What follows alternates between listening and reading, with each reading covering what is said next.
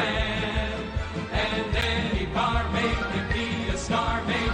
If she dances with or without a plan. Hooray for Hollywood. When you're terrific, if you're even good. Where anyone at all from Shirley Temple to Amy Semple is equally understood. Go out and try your luck. You may be Donald Duck. Hooray for Hollywood. Ladies and gentlemen, boys and girls, children of all ages, you are listening to a Rad Religion Broadcasting premiere podcast, Damn You Hollywood. And here's your host, Robert Winfrey. Yay! Robert, Hello. could you at least learn proper sign language if you're going to do something like that? I could, but Mark wouldn't laugh then. No, yeah, like sign language, he'd just be like, like I that. could. It's I not funny. absolutely could. He's miming what I'm saying, and that's the funny part. Robert, who's generally not given to wild excesses of emotion and general silliness, all of a sudden doing, as I'm talking, is goddamn funny. Yeah, exactly. Put your hands up. Now wiggle your digits. Wiggle them like you just finished a big musical number. We're having fun. Actual line from the movie we're about to review, ladies and gentlemen. Yes, and what are we reviewing tonight, Robert Winfrey of the Screaming Boy podcast? It only works on Ronnie. It doesn't work on me, and you know that. Tonight, everyone, thank you for tuning in. We are reviewing Sonic the Hedgehog 2. A little bit louder, not quite as good. Is the long and the short of that. But joining us is Alexis Haina. She was here when we reviewed the last one, and she's on this show whenever scheduling permits. So, Alexis, how you doing? I'm doing good, and I quite enjoyed this movie, actually. I thought it was actually a little bit better than the first one. My son's exact reaction when it was over was just him, like, pantslessly screaming in the theater, "The perfect specimen," or the ultimate specimen. And I don't know if we want to give away what the ultimate specimen was, but that was like Jonas, did you? Sure, I'll tell you what the ultimate specimen is. It's when this entire franchise begins jumping the shark. It's the arrival of Shadow the Hedgehog. It's all downhill from there. Well, my son. Spoilers! I'm gonna do it anyway. My son, I asked him, I'm like, "Hey, Jonas," because like we were here, like we all saw it like on the Thursday preview, and I turned to him, and he was just like. You know how everyone sort of was vibrating at the end of Endgame? Like Captain America, calls Mjolnir to him and, that sort of thing. Where, Doctor Strange comes through the portal and you hear Falcon go on your left and we're all like, "Oh my God, Avengers!" Oh! Remember that feeling? That was my son at the end of this movie. He was vibrating. He was so happy. And I was like, what did you think of the actual movie, though? Did you like it? Did you not like it? He had two reactions. One, screaming the ultimate specimen as if I knew what the hell he was talking about. Two, he was like, did they just take a 5-minute detour out of the movie so that this woman could get like her own movie for 10 minutes and then go back to Sonic the Hedgehog? We'll get to that. We'll get to the Hawaii scene soon enough. We will. But it was at that moment, the very moment, Robert, that I knew Robert Winfrey was in Utah throwing his pants at the screen. It was not at that very moment. I only saw this today, but... Mm-hmm. Well, let me put it this way, Robert. Would you rather be Shadow the Hedgehog or Amy Rose and Cream the Bunny? Before you answer that, my daughter is pissed, I tell you, that this Amy character was not in the movie. And she waits with bated breath for Amy to show up. Hey. Tell your daughter that Amy sucks. Princess Sally's where it's at. Lily, Amy sucks. Princess Sally's where it's at. I don't know. Spoken like a true furry. Hey, I grew up on the 90s Saturday morning AM Sonic cartoon. Robert, where Princess Well, Sally I was grew there. up on the Wait. batshit This is much more insane interesting to after me. school Sonic show. This is much more That interesting. was Robert, insane. Robert Yeah, I know. Winfrey from Utah. Are you a furry? No. Please tell me you're a furry. Please tell me you're. Please blink at me that you're a furry, but denying it publicly. Mark, For the secret shame. Please tell me that. go yiff in hell. So you want to get started with this review, big boy? Nothing against furries, but it is widely known that Princess Sally was a lot of kids' sexual awakening. That or Maid Marian. Fuck What are we talking? Okay, there comes a point in the Sonic the Hedgehog universe that I just don't know what any of this stuff is. I might have played like maybe the first 2 or 3 games on the Sega, and then lost track of the whole thing. So a lot of Go what have you fun on DeviantArt. who am I DeviantArt nowing? Okay. If you want to have fun, Mark, put in Yeah. Mark the Hedgehog and see what comes up. Okay, hang on. We're gonna do this live on the air. Seriously, This is you a know, running gag. Like the entire Sonic universe meant so much to so many people that everyone has created some version of themselves as a hedgehog. So if you want to have fun, Google your name, the Hedgehog, and you'll get someone's OC. do You're it for not- all 3 of us. Okay, hang on. I got it. So here's one. Here, I'm gonna share my screen here. 1 second. This is gonna be very careful with this, Mark. My, that's a large. Before you put it on the screen, okay? My, We've that's a already got large enough flags against this network. Yeah, my, that's a large penis on that hedgehog. All right. Yeah, so there's a lot of that. There is Mark here. Here's an even better. Holy crap, you're almost as edgy as Shadow. There's Mark the Hedgehog. All right. So next is we'll do Robert the Hedgehog. Yes. Robert the Hedgehog. Hang on, my son weighing in. Yes, Jonas. How can I help you, sweet boy? That you're supposed to be sleeping. What the heck is happening? Put his name in. I want to see. Okay, I want to see you wanna his see- version. I want to see Hedgehog? Jonas the Hedgehog. Let's see Jonas the Hedgehog. This will be fun.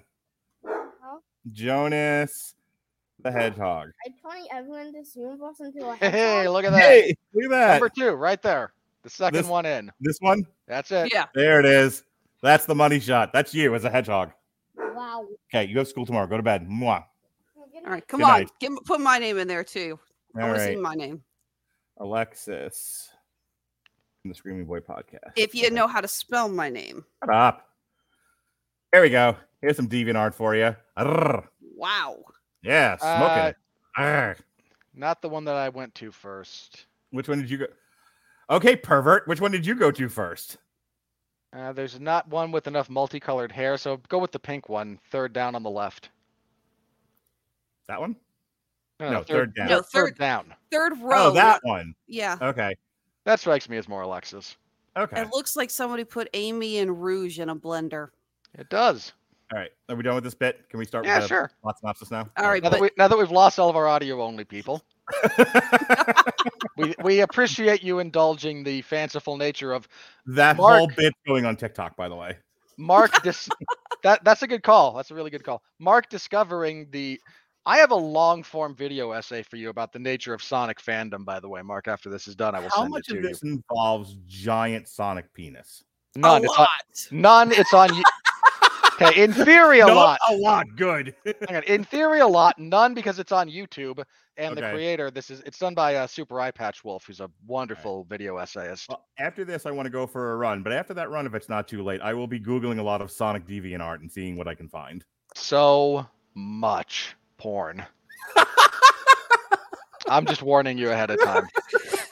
this will be Mark's eight- going to bring this up on the next show. And I'm just going to call you Robert. You're like, do you know what hell we have unleashed? 840. Robert going so much porn needs to be on TikTok. It really doesn't, but okay. It so does. Plot All right. synopsis. Plots up. So we are discussing Sonic 2, which picks up almost exactly where Sonic 1 leaves off. Our opening bit is Dr. Robotnik's Rube Goldberg machine of doom through the Mushroom Kingdom. It's actually a really clever title sequence, so I give them credit for that. As he is trying to find a way off of the Mushroom Planet, because no one wants to live on the Mushroom Planet. Why would you? You're eternally looking for the princess in another castle. This is awful. He can't find coffee or some derivation, but he is a genius and he still has a quill from Sonic, so he's able to power a machine that sends off a distress signal of some variety. He is then rescued inadvertently by a couple of people we don't really recognize. And then Knuckles, the echidna, shows up. And he seems to express hostility towards the Hedgehog. And Robotnik's like, hey, you hate the Hedgehog too. I can help you find him. And thus the ultimate evil alliance is formed. Not since the union of Germany and Italy has there been a greater, more devious pairing than Robotnik and Knuckles. Until Shadow shows up. I guess he can be Japan. Focus. we pick up kind of nearly where we left off. Sonic is struggling to adapt to normal life. He wants to be a hero, but he kind of sucks at it. He makes things worse before he makes them better. He foils a bank robbery, but causes tons of city property damage in Seattle. But it's Seattle, so it's all kind of the same thing. He is given advice by James Marsden about, the nature of maturity and whatnot. Right around now, Tails shows up. Sonic's parents, alleged parents, adoptive parents, head off to Hawaii for the wife's sister's wedding, also known as Studio Notes, the 40 minutes of my life I want back. Again, focus. You will have plenty of time there will be plenty of time for all three of us to discuss the stupidity of the Hawaii sequence. Oof, it's bad. As Sonic is trashing the house, like teenagers are wont to do when left to their own devices, Phone party. Robotnik shows up, along with Knuckles, and they beat the crap out of Sonic, and it's about to go even worse for him, but Tails shows up driving a car, runs over Knuckles, rescues Sonic. Knuckles and Dr. Robotnik chase them off. Tails explains to Sonic that when Sonic ran around the bases back in the first movie and set off his energy signature that detonated a large EMP, essentially, that signal was so powerful it reached the far reaches of the universe, where Tails, the prepubescent, give or take, early teenage years Fox, has advanced enough equipment to pick it up, and he became a big fanboy of Sonic and entered into a parasocial relationship with him for the duration of the first movie. He is shown up here to help protect Sonic from Knuckles, because Knuckles is the most dangerous warrior in the galaxy. So and Knuckles reveals, we get a little bit of backstory throughout the next bit of the movie. Knuckles is the last of the Echidnas. His tribe has been at war with the Owls, one of whom was Sonic's adoptive mother, Longclaw. The Owls, many, many years ago, took from the Echidnas the Master Emerald. This was the source of ultimate power in the universe. They took it because they didn't think anyone should have that power. The Echidnas have been looking for it ever since. Bloody, bloody tribal war between them. No blood on screen, of course, but lots of death. And Sonic finds out that the Master Emerald is in fact here, on Earth. Like everything, apparently. Earth is the center of the universe. Master Emerald, the anti-life equation, it's all here. So he sets off on a little bit of a quest to try and find the Emerald before Robotnik does. First step is to find a compass. It's in Siberia. So Sonic and Tails go out after that. They are intercepted once they get the compass by Robotnik and Knuckles. Another fight sequence. Tails is blown up. Not fatally, but he's exploded by a couple of missiles. Sonic and Tails are saved at the last minute via magical ring transport as James Marsden ruins a Shakespearean tragedy level of ruination on this poor woman's wedding.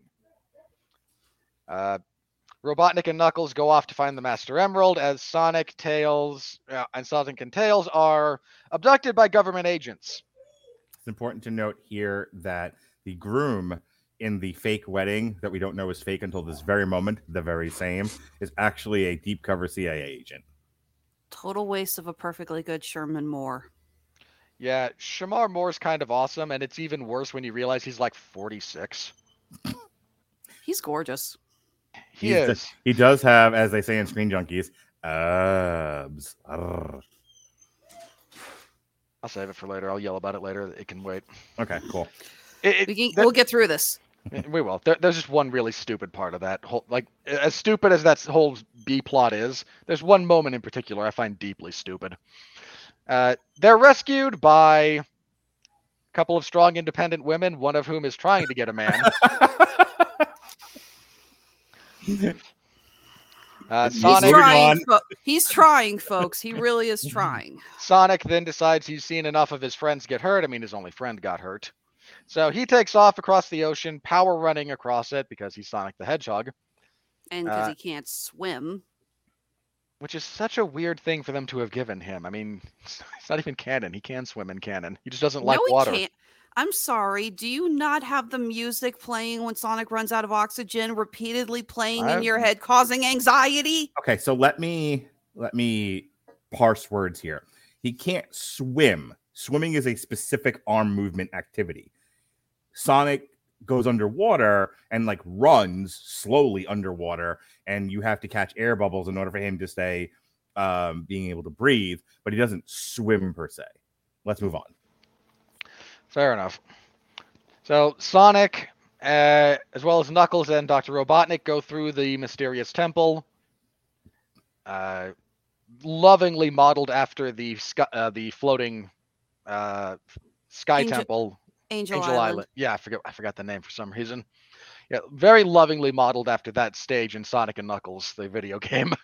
Yeah, a lot of nice little treats to the labyrinth zone, including scenes of him actually sliding down the water. It was kind of nice. Now, they find the Master Emerald. Sonic and Knuckles fight. Robotnik betrays Knuckles and has just the best line. Like, if you weren't a complete idiot, anyone could have seen this coming a mile away. Robotnik absorbs the Master Emerald and becomes one with the ultimate power in the universe. He becomes a bit of a technopath and decides he's now ready to control the universe. Sonic and Knuckles bond over being basically war orphans. Mm-hmm. And decide that maybe they should work together. Tails shows up on a biplane. Don't know where he got it, but he does have it. So Tails flies that the biplane in. The biplane was seen flying around during the wedding. Apparently, it had a banner on it that had the happy couple's name on it. Okay. So I guess he just. That was me. That was me. I remember the banner. I just did not connect that he waylaid that poor pilot and then took it.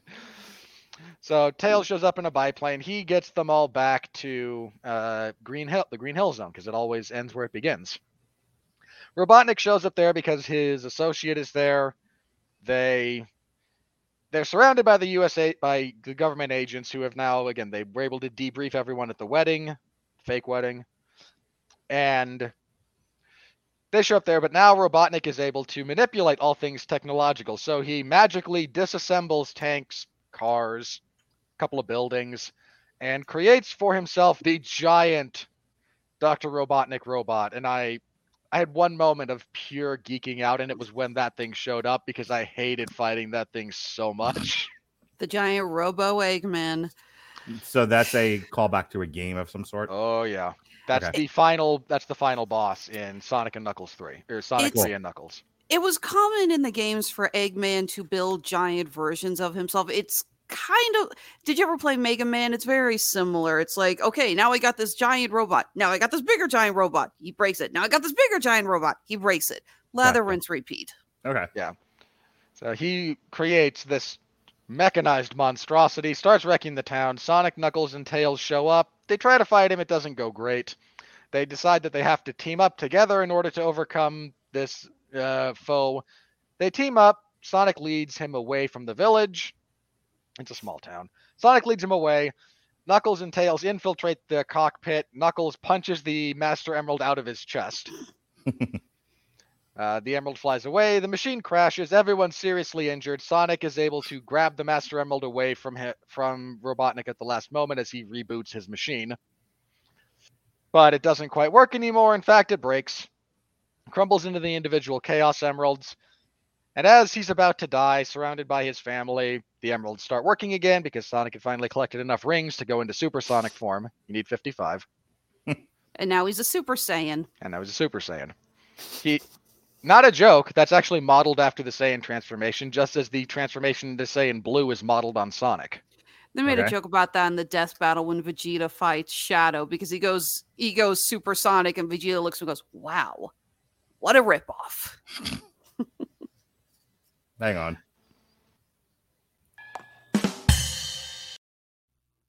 Thank you, Pinky. So now Sonic, as Super Sonic, is utterly unstoppable. He defeats Robotnik with ease, summons a chili dog from magic, expels the emeralds from himself because he runs out of rings, and when you run out of rings in supersonic mode, you go back to normal. Knuckles then reforms the Master Emerald, and the three of them decide to form the Avengers. I'm sorry, I mean, Sonic Heroes. they form the Sonic Heroes. And but never a sighting of Big the Cat. Thank All right, God. Alexis, you're on. What's Hang your on. thing? There's one more. Oh, yes. One more. He's got the post-credit scene. There's the post-credit scene. The ultimate specimen. Again, they agree to this. They form a little bit of a bond. They play baseball, and which is a nice little callback to Knuckles always being better than Sonic at baseball. This is canon. He's always been able to beat Sonic at baseball, and it drives Sonic nuts. I ugly cried during that. I'll talk about it when I get to my part of the craft review. I was like, oh, it begins where it ends. Oh! Yeah, they're animals, and they're wearing clothes like people. Well, why do I want to run around the base if my end destination is where I began? I can't even with this guy. So they all start forming their bond and their happiness, and they're protecting the Master Emerald. And then as the government is cleaning up the disaster around Green Hills, no sign of Robotnik's body. Of course, no one could have survived that. No, of course not. We are told that while they were trying to scrub all existence of Dr. Robotnik from the government databases, they found reference to Project Shadow, and then we see Shadow the Hedgehog cut himself on his own edge as he wakes up. For the record, I hate Shadow the Hedgehog. A lot of people do. Duly noted. All right, Alexis, you're on. Go. Oh, you don't want to let Robert go ahead and get on the soapbox first about Hawaii? No, I don't. We have a structure. Stick to Here's it. my only, I will get my only thing off my chest. As dumb as that is, we can go into more detail later. Here's the dumbest. James Marsden having to try and pretend that he is not in insanely good shape as well. Like they're playing volleyball, and Shamar Moore and all of his buddies are all shirtless and they're ripped. And I'm looking at James Marsden, I'm going, there's no way you would not have taken your shirt off as well. You have nothing to hide, buddy. I mean, they both do the double biceps pose, and Marsden's biceps are bigger than Shamar Moore's. But you're the nerd. Yeah. Seriously, he is in incredible shape. He looks amazing. I mean, he may have looked, he's a little older. So he looks a little older, but he still is in way better shape. It's acting, folks. They wanted him to play. I get why you're like, the acting doesn't relate to the reality. He's not even a nerd. He's a cop. Which not say cops can't be nerds, but this is not a nerdy character. Yes, but that's what they wanted in the film. It's not that big of a deal. I get that you think it's stupid. It was really, totally incongruous with everything else about the character. Literally, you're the only one in the audience who even figured that out. I just want you to know that. I was with a friend of mine, and even he looked over and was like, "I don't get it. He's in pretty good shape too." I'm like, "Yeah." Okay, there's two of you. Sorry. Great. You should go bowling. Go ahead, Alexis. God damn it. Okay, so the Easter eggs in this are plentiful and a real great love letter to the fans. We get tons of. For God's sake, there's a freaking water supply truck with the word Splash Hill on it.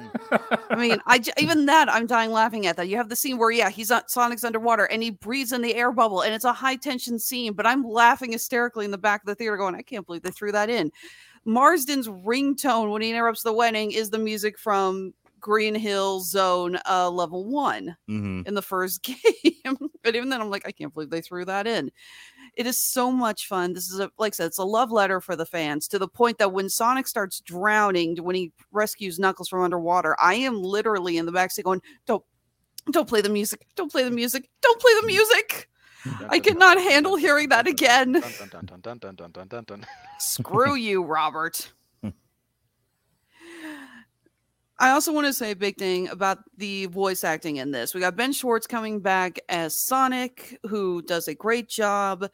In addition to all of his other roles he's done, voice actors will recognize him as the voice of Dewey from the recent DuckTales reboot. He's essentially kind of playing the same character with this, but he has great comedic timing, and he has this very youthful energy to the voice, and it sounds wonderful. Idris Elba playing Knuckles was kind of a shock, but it's become abundantly clear that Idris Elba does not phone in his parts at all. No matter what role he's playing, he is giving 110%. I mean, hell, you watch his brief things as McCavity in the Cats movie, and even then you're going, wow, you really did not just, I mean, it's like really, really put everything into this, didn't you? Can I jump in here? I know you've never seen The Wire, But if you think about like Idris Elba's Bingo appearance, card. well, yes, but to your point about how Idris Elba is versatile, which is what you're trying to say, like look at him in The Wire. Like he has to talk like somebody. Like he has a naturally British accent, and that's a lot of what he does in many of his roles. But when he plays Stringer Bell in The Wire, he has to sound like a ghetto Black American. Not just that, a Baltimore. Right. There's a very specific accent, and Very true. There's like one or two things that are very nitpicky that he is not great at, but 90% of his accent in that movie in that show is spot on. To the point where the same thing with the kid who plays Franklin in Snowfall, who's also British. You'd never know it. Like if you hear Franklin, the guy that plays Franklin in Snowfall, you hear Idris Elba in The Wire, you would never know that they were not American. And to that point, to piggyback off of what you're saying, Alexis, Idris Elba has quite mastery over his voice acting.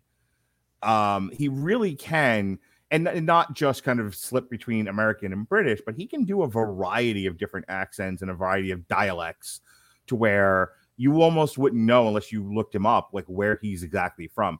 Idris Elba, I think, is underrated as one of the great actors of modern film and television. And I think I need to say that out loud. Yeah, like, absolutely. This was quite a get. And I think since Idris Elba doesn't exactly want for parts, he's in a lot. He's not quite Samuel L. Jackson level of I'm in everything. But if you look at Idris Elba's IMDb, he's in a lot of stuff. He didn't have to do this. He clearly thought this was a good role for him and that this was a well enough written script that it was a worthy project for him to lend his voice to. And that Knuckles himself was a fun character. Or one of his kids said, if you do not take on a role on Sonic the Hedgehog, I will never speak to you. I would like to think that can we call that the Raul Julia clause? I was going to go with Richard Harris, but I would like to think that if the script were like, poor, he'd have to tell his kids no. But I just wanted to throw that out there, and I'm going to throw it back to Alexis in a second, that I think Idris Elba knew once he read the script and, his agent got him in this role, like, this is something I need to do, and this is a worthy enough script. Because, again, Idris Elba doesn't have to do this. Absolutely. And Lisa, he nails. I mean, I can't believe I'm saying this, but we actually found a character that steals the scene away from Jim Carrey, who is still chewing the scenery to the point that he just starts randomly flossing at one point. And know that was improv. Credit to the animators for, and I mentioned this with Godzilla versus Kong, and Robert and I yelled at each other about it, but credit to the animators about creating enough of a standout character in Knuckles that an animated CGI character could upstage Jim Carrey. Like, between the voice acting and the animation, that's quite a feet. Because Jim Carrey tends to suck the air out of the room. The animation is incredible in this. There, Tiny Magic Sonic is destroyed. Let's go find the real one. No, like I said, okay, so yeah, quick branch off that. Yes, the animation in this is really good. I mean, you have a scene where Sonic and Tails are sitting on the beach, and Sonic is drenched in water, and then he gets covered in sand, and and he's still got the sand in his quills, and it looks real. You have the scene of them falling asleep in front of the fireplace, and Tails covers Sonic with his tails, and you can see the detail in the fur. And I mentioned this last year, or well, not last year, but right before the world ended, when we reviewed the first Sonic movie. I remember because that was like literally one of the last reviews we did before everything went into shutdown mode. Yep. To which we spent a great deal of time talking about the redesign that they had to do with the animated characters from that first trailer. Thankfully. And all of the overtime that it did. And can we just say, at least thankfully, this time we didn't have to deal with Olive Garden references or an obvious Zillow plug. But I thought I remember reading, like, they did the gag. It was funny once. They knew they couldn't get away with it a second time. Well, they referenced it once or twice, but now we've got the Four Seasons who are paying for their spot. And right. So, but yes, can we all just rejoice that we don't have to see what Knuckles and Tails would have looked like if they had stuck with those redesigns? Yeah. Yeah. That would have been terrifying.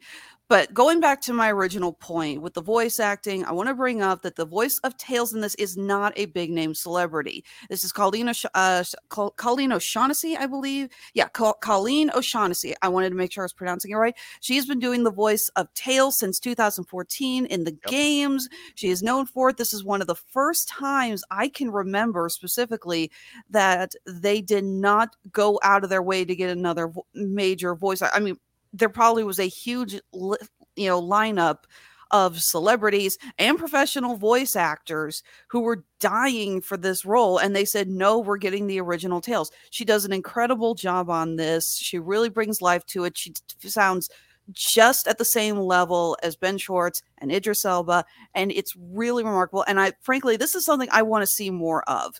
Not that I'm against certain voice actors and certain big name celebrities, because again, Idris Elba kicked ass in this, and I'm glad we had him. But I hope that this is the start of a trend that we are going to see more of Hollywood sticking to the current voice actors instead of always going out of their way to find big celebrities. This is something that's been a major argument for those of us in the animation community and the animation historians community. Hell, when they announced that Chris Pratt was doing the voice of Mario in the upcoming Super Mario Brothers movie, there was an outcry. It's like, what, you're not getting Charles Martinet to do the voice? Because he's around. He's a frequent Comic-Con guest. I see him at least 3 times a year, honestly. So yeah, Colleen O'Shaughnessy, so glad they kept her. She really nailed the part. Okay, who wants to bitch about Hawaii first? Okay, let me do my craft review, and then I'll pitch it to Robert, and then he can bitch all he wants. I'm going to actually start with that and say that didn't bother me. I knew it was going to bug you, and my son was like, what the F? Why did we need a 10-minute detour with this fat ass? And take away from the Sonic movie. And I'm going to say I was okay with it, and I was okay with it because I understood the studio's point with it, which is you have this really funny for most humans. You have this really funny African-American actress who clearly does a lot of ad lib. She's someone that I think appeals to a general audience member. I could tell you watching it with my family, my wife's her favorite part of this, who has no relationship to Sonic the Hedgehog, was the wedding sequence. And watching the two black women, watching the two black women go on a Mission Impossible mission with Tails' gizmos. As a studio executive, you have funny black women. You have to give them something to do. It's 10 minutes of the movie where they get to save Sonic when he's at his darkest point and deepest peril isn't going to kill the audience. Most people enjoyed it. Most people thought it was funny. It's not the end of the world. I can hear you say it was stupid and you didn't like it, and you're entitled to that opinion. You're on this show.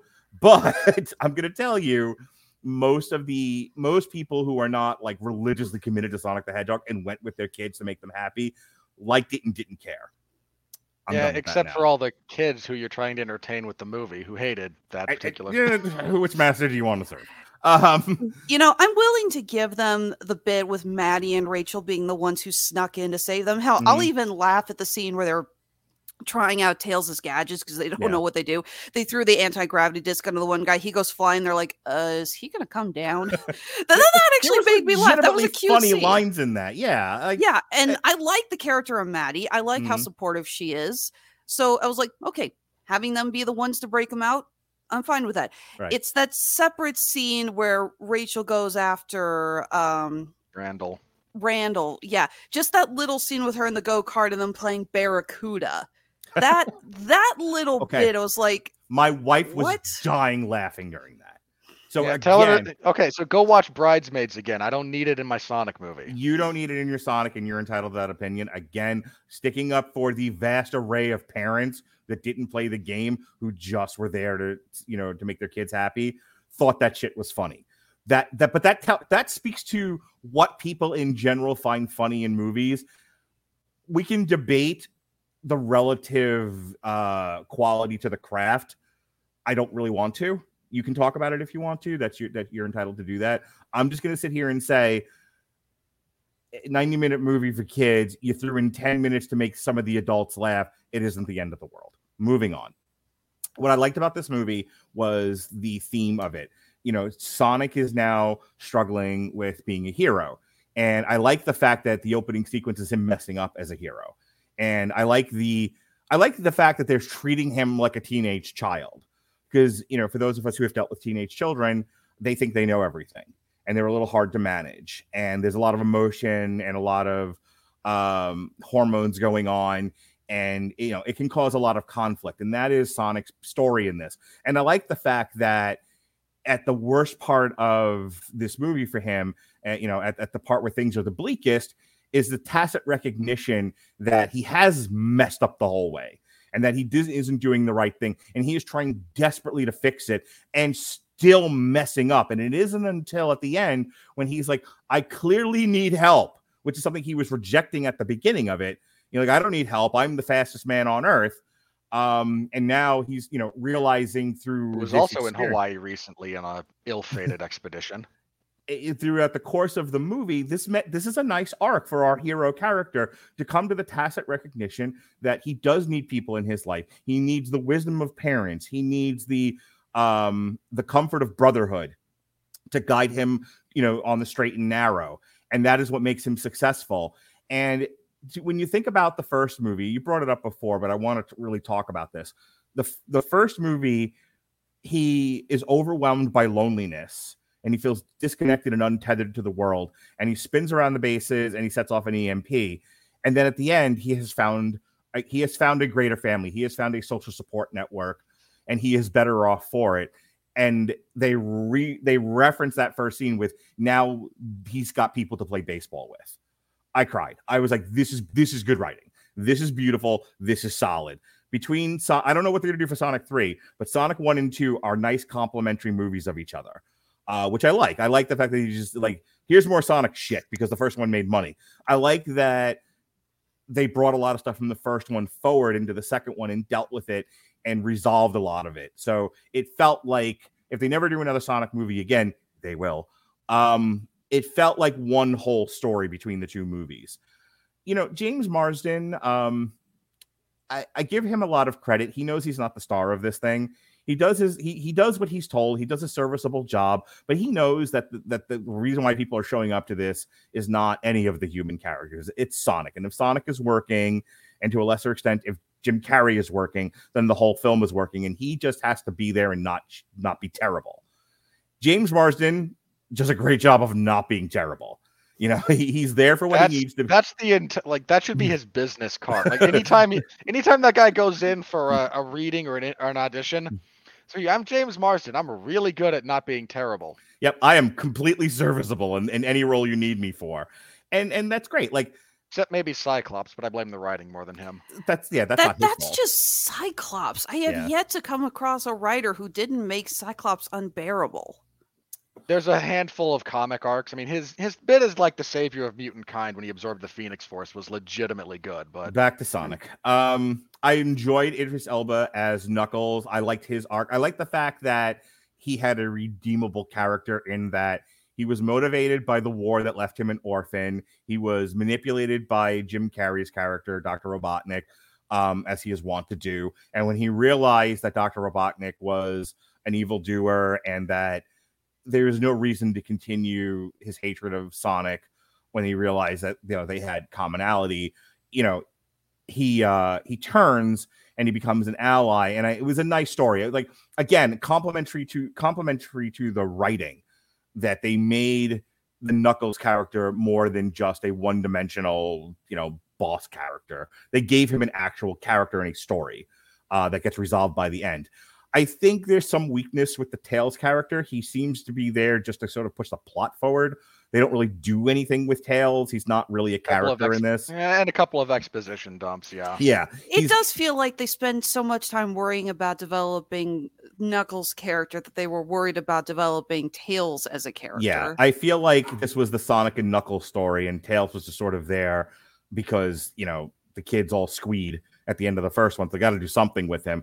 But it almost feels like Jennifer in Back to the Future, where it's like, well, we referenced her at the end of the movie. We got to include her somehow in Back to the Future too. But there's a better story to be told here with, you know, future Biff, or, you know, present day evil Biff. So I didn't love the writing on Tails. I don't feel like they developed a character at all. It was just a cutesy animated object that spouts dialogue and spends half of it being unconscious. Last thing I'll say, and I'll pitch it over to you, Robert. Jim Carrey, I really thought was gonna. He annoyed me in the last movie. I think we talked about this. He seemed a little liar-ish, a little too Jim Carrey-ish. But they seem to have reined that in somewhat. But it was like, we got Jim Carrey. We need to let him do Jim Carrey, but don't let him go completely crazy.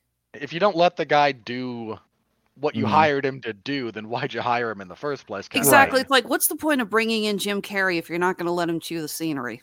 So here, there's a little bit of that too, but I feel like he had more of a character that isn't just Jim Carrey than not. Like Dr. Robotnik felt a little bit more fleshed out here than he did in the first one. The first one felt a lot of like Jim Carrey improv, and it was like, you're evil, you're Dr. Robotnik, be evil and smart.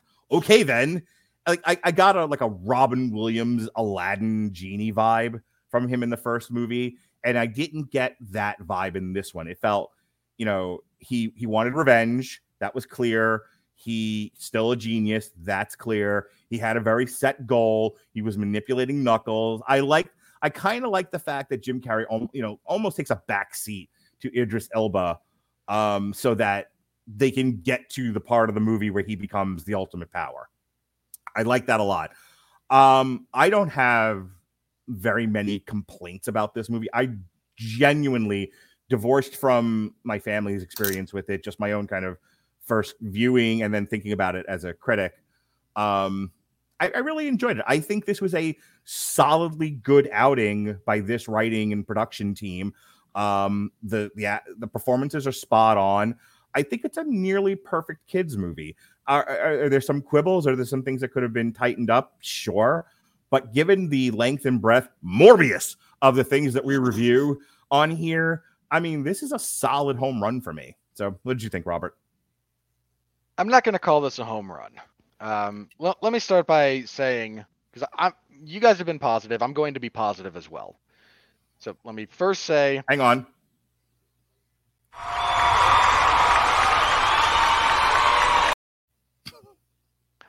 Let me first say, on the whole, I enjoyed it. I think this is a solid, again, if we're doing pass-fail, this is a easy pass. Yeah. This easily would pass on a passing grade, right? I did not enjoy this as much as I did the first, which surprised me a little bit. Okay. I think elements of the dialogue took a serious step backwards. By which characters? Or just all in general? Of them. Okay. There's a lot of thing on screen, character must then say thing on screen. Okay. And this drives me up the wall because it's bad writing. Okay. A bomb is lit. I don't need the bad guy to look at the lit bomb and go, this will slow down the pursuers before he chucks it at the cops. Gotcha. I don't need that. No one needs that. Stop it. Okay. There's a lot of that. And I find that to be off-putting. Fair. The humor, I think, took a step backwards as well. It's not that there's nothing that I laughed at. Too juvenile, too sophomoric, what? Yeah. Both? More juvenile. Okay. It's not that there's no place for juvenile humor in Sonic the Hedgehog. He is a teenager as a general rule. It's also a game made for children. I'm aware. Okay. I played it when it came out in the 90s. I was the target audience. Yes. You old man. But I think the first one had the right balance of humor that appeals to children without being very stupid. Okay. I think we took a step towards more stupid in this one. There's a few too many times we do the fake profanity thing. I mean, the first time... I thought the shit-talking mushroom joke was funny. That one's good. That one's good. The fact that they go back to that 3 other times throughout the course of the movie in some other... I mean, again, it's the same format.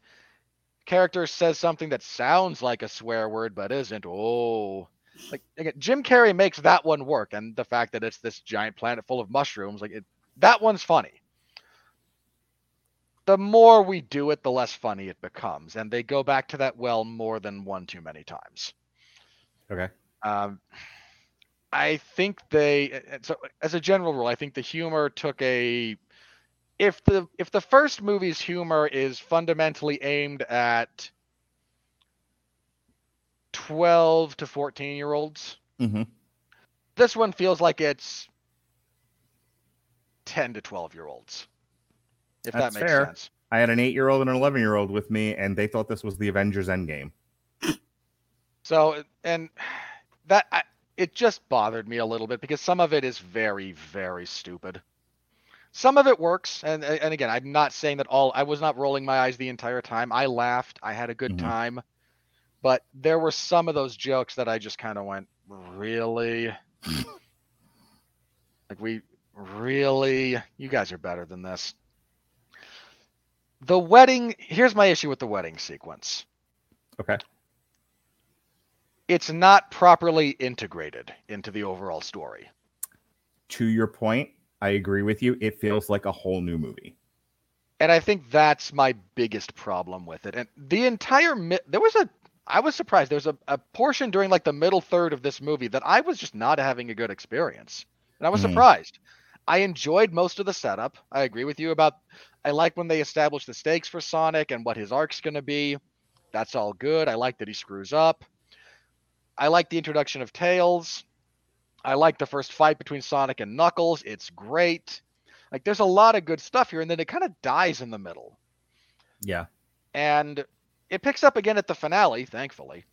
But that middle segment is really rough to get through. You get a bunch of... It almost feels like this isn't the script they wrote. Like, they wrote a script, and that the whole middle section had to be rewritten, then noted, then rewritten again, and then finally thrown out and restarted.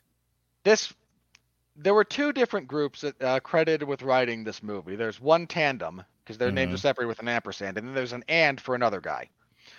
I would be willing to guess one of those two groups is responsible for all of the studio note portions of this. Yeah. Because it does not feel cohesive. No, I was constantly, hey, let's see what the dipstick deputy's up to back in Green Hill as he rides around on a razor scooter. Like, what are we doing? There's a cut of this somewhere where none of that stuff's in there, and they're like, there's not enough funny stuff for the adults in this. You know what? I'm going to go out on a limb and say that the adults would be more interested in what was actually happening than I would almost guarantee there's just so much stuff in here that during the middle you just don't need. Yeah. And it doesn't feel connected. It doesn't feel cohesive. And it drags everything down. Agreed. This felt longer than it really is. I think this clocks in at... It's not a long movie. It's 2 hours and 2 minutes, and it felt longer. That middle portion feels like it adds like 20 minutes to the overall runtime. Yeah, agreed. And that's my big gripe with the writing on this one overall, is there's an improper integration of some of the ideas that you were trying to get across here as far as appealing to broader audiences. Frankly, I think adult audiences would be more interested in just exploring the relationship between Sonic and Tails than they would be some of the shenanigans that we have people get up to. Hey, they're going to play volleyball with a bunch of guys shirtless. Like, I appreciate that you're going for an eye candy thing here, but I don't need that. I don't need... I thought that scene was the point of that scene was to allude at what, because it was like, wow, all of your friends are in such good shape because they're undercover agents. Yeah, can I just say I hate that twist. Okay, so let me throw this out there because I 100% agree with you, but I think you and I know, because we both are like inside the brain of studio executives, that they saw a cut of this and they were like, not enough. I think one or two or a combination of both things happened. They were like, too much stuff that's going to need to be CGI'd. Let's cut this and replace this with human actors. We can save money on the budget. And I think the other half of it is, can we not do some more stuff with the human actors? Because there's plenty in here for kids. We don't have enough for the adults. And while I agree with you that I think in reality, people would have reacted better to the more Sonic stuff, I think studio executives don't believe that. I'm sure they don't, and I'm equally sure they're idiots. Does anyone else think there's a possibility that the actors simply said they wanted more and they got their agents say, we want our character, or it's like, we want to be able to do more. We don't want to just be on screen for 5 minutes. That's a possibility. If in order for, I'll come back, but if all I'm going to do is yell at James Marsden for a scene or two, I'm not coming back for this. Get another actress. I got other shit to do. Look, your paycheck's the same either way. Yeah, but I mean, What? So they didn't. So, like, okay, you'll get this, Robert. We'll call it the Lyndon Ashby clause. there You say you got that. There is a possibility that the actress who plays the sister looked at this and said, "This is going to be highly seen by a lot of people. This is an opportunity for me to step into a bigger, more comedic, maybe like Melissa McCarthy type roles. I need more screen time." And they were like, "We don't want to recast this role. That's a pain in the ass."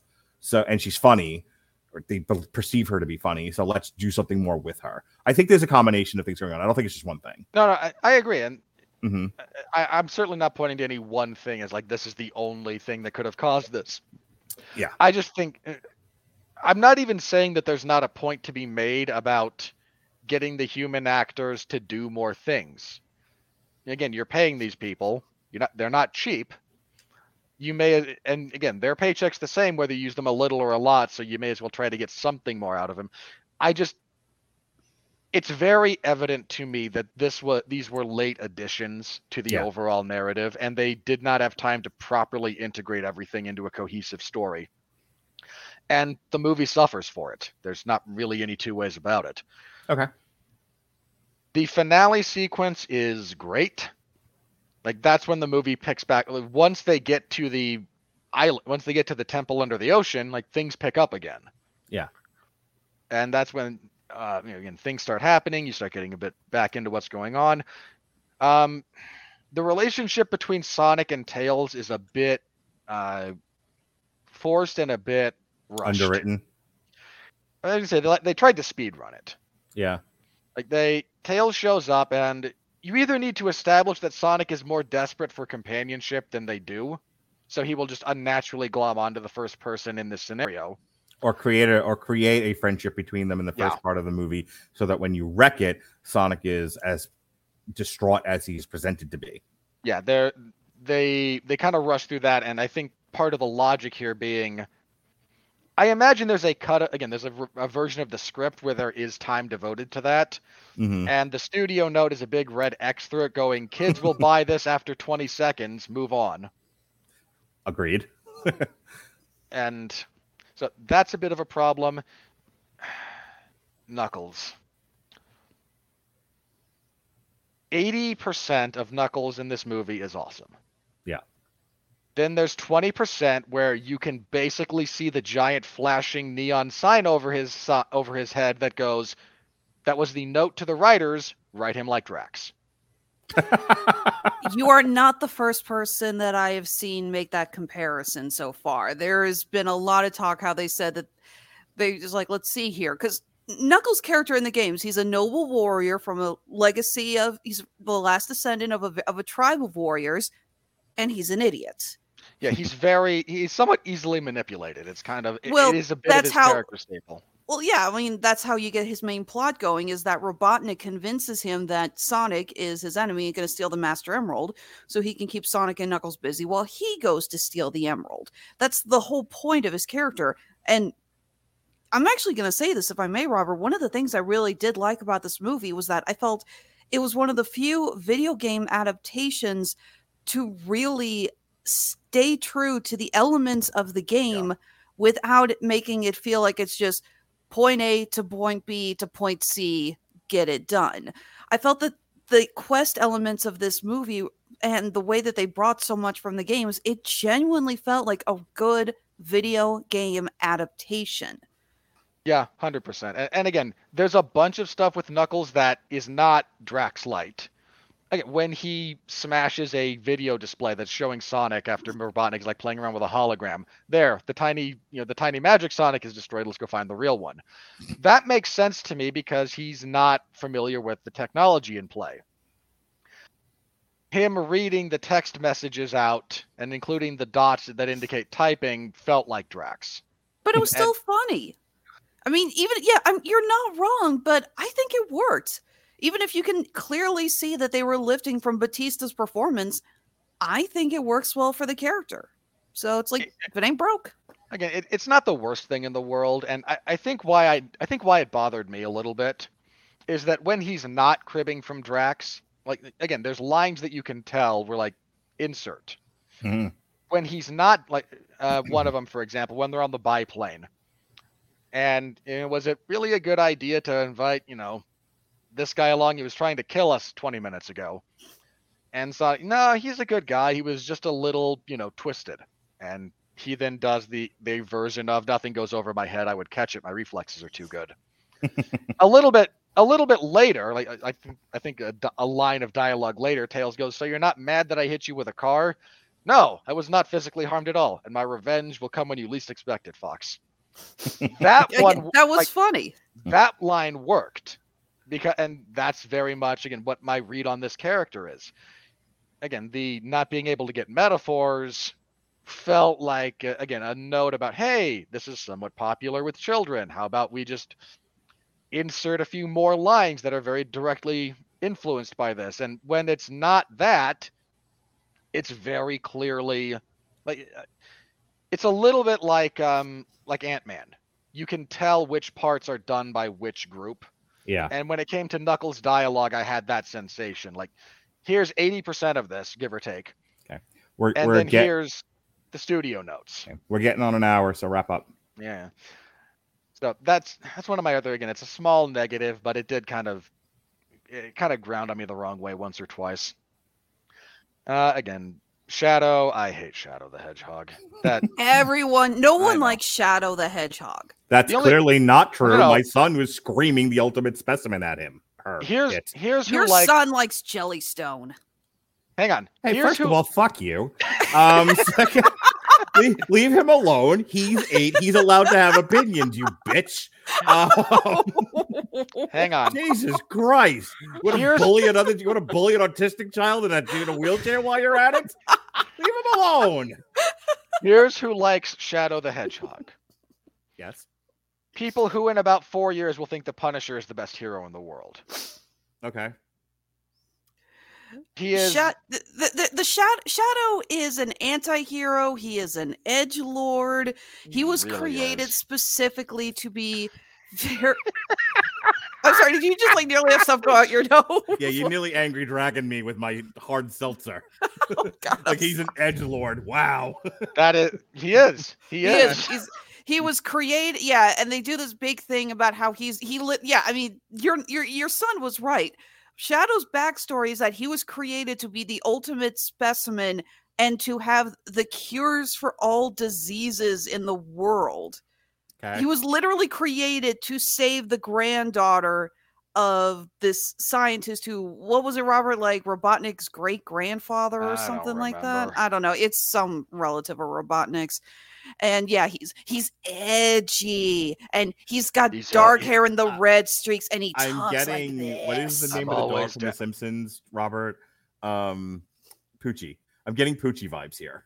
Little bit. Okay. Little bit. Yeah, the fact is that there's nothing wrong with kids liking Shadow, but for a lot of us, we look at him, and it's very much so you were created by a marketing company, weren't you? I mean, that's fair, but that's kind of stuff at a certain level goes over children's heads. Go ahead. Here's the other thing about Shadow, and this is kind of the big thing for, I think, most people who've been around the fandom.